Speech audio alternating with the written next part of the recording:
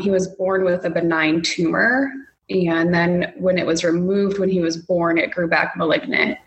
So it was removed 3 different times in hopes that that would just get rid of it, but it didn't. So after the 3rd time is when we started chemo, and he was just over 1.5 years when we started. So he really did it his whole life.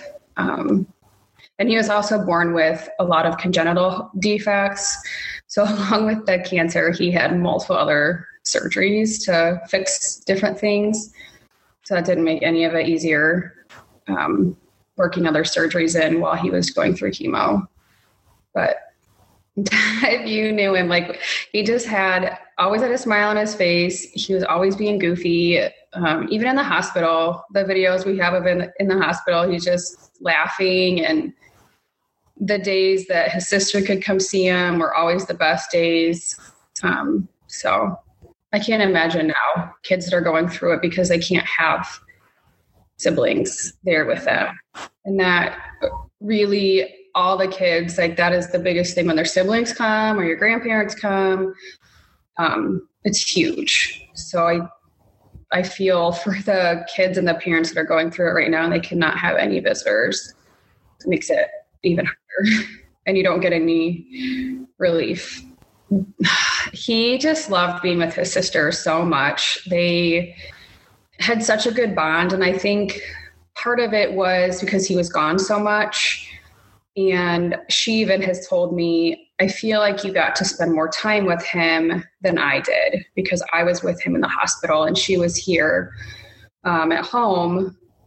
So that breaks my heart, because I wish that she didn't feel that way, but I can't change how she feels about that. It's true. So when he was home, they would just be crazy, and he loved summertime. So my favorite memories are of them outside in their swimsuits. He loved running through the sprinkler, playing with his water table, and he just loved to be outside all day when it was nice. He didn't like winter because he wasn't really used to it. Typically when he was going through chemo, it was during the winter, so he couldn't go outside anyway. A few times he did play in the snow. It didn't last long. He didn't like it. So summer was his favorite, and I just loved them being outside running around. My favorite, and just being carefree, running around. You would not know. Some days he just got home from the hospital, but he was just ready to play. It's crazy because they're so resilient, and really he didn't complain about any of it. He obviously didn't enjoy any of it. Port access was never fun. That's so traumatizing. You're holding your kid down so they can access their port and then pump them full of toxins that may or may not work. So he just was always so brave, though. And the doctors loved him. He loved his doctors. Not that he wanted to go and see them, but he did love them. And we had an amazing group of doctors that were compassionate and did everything they could to help us figure out what to do for him. But cancer just always has a mind of its own. And regardless of statistics and what's been shown to work, it just didn't work for him, unfortunately. We tried chemo he did 13 rounds of chemo, but it just wasn't, it was doing more harm than good for him. So we decided to discontinue the chemo, and we did alternative medicine. We found a doctor that we thought was just amazing. We liked the things we read about him and the different techniques he used, but ultimately that didn't work either.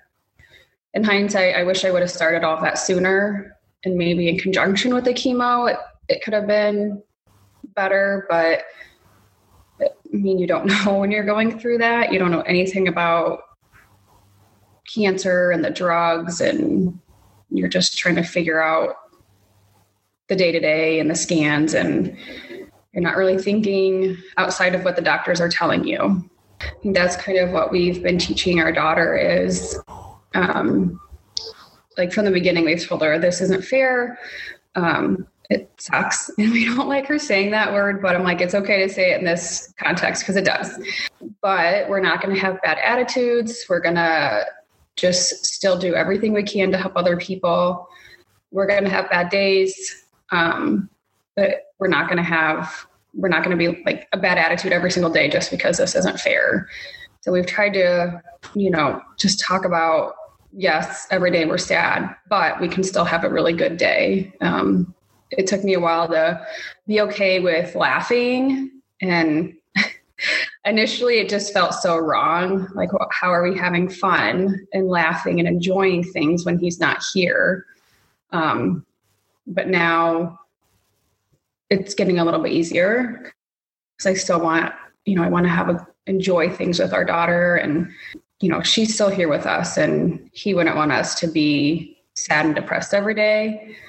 We definitely have those days for sure, but I just try every day to have somewhat of a good day and know that it's okay to laugh.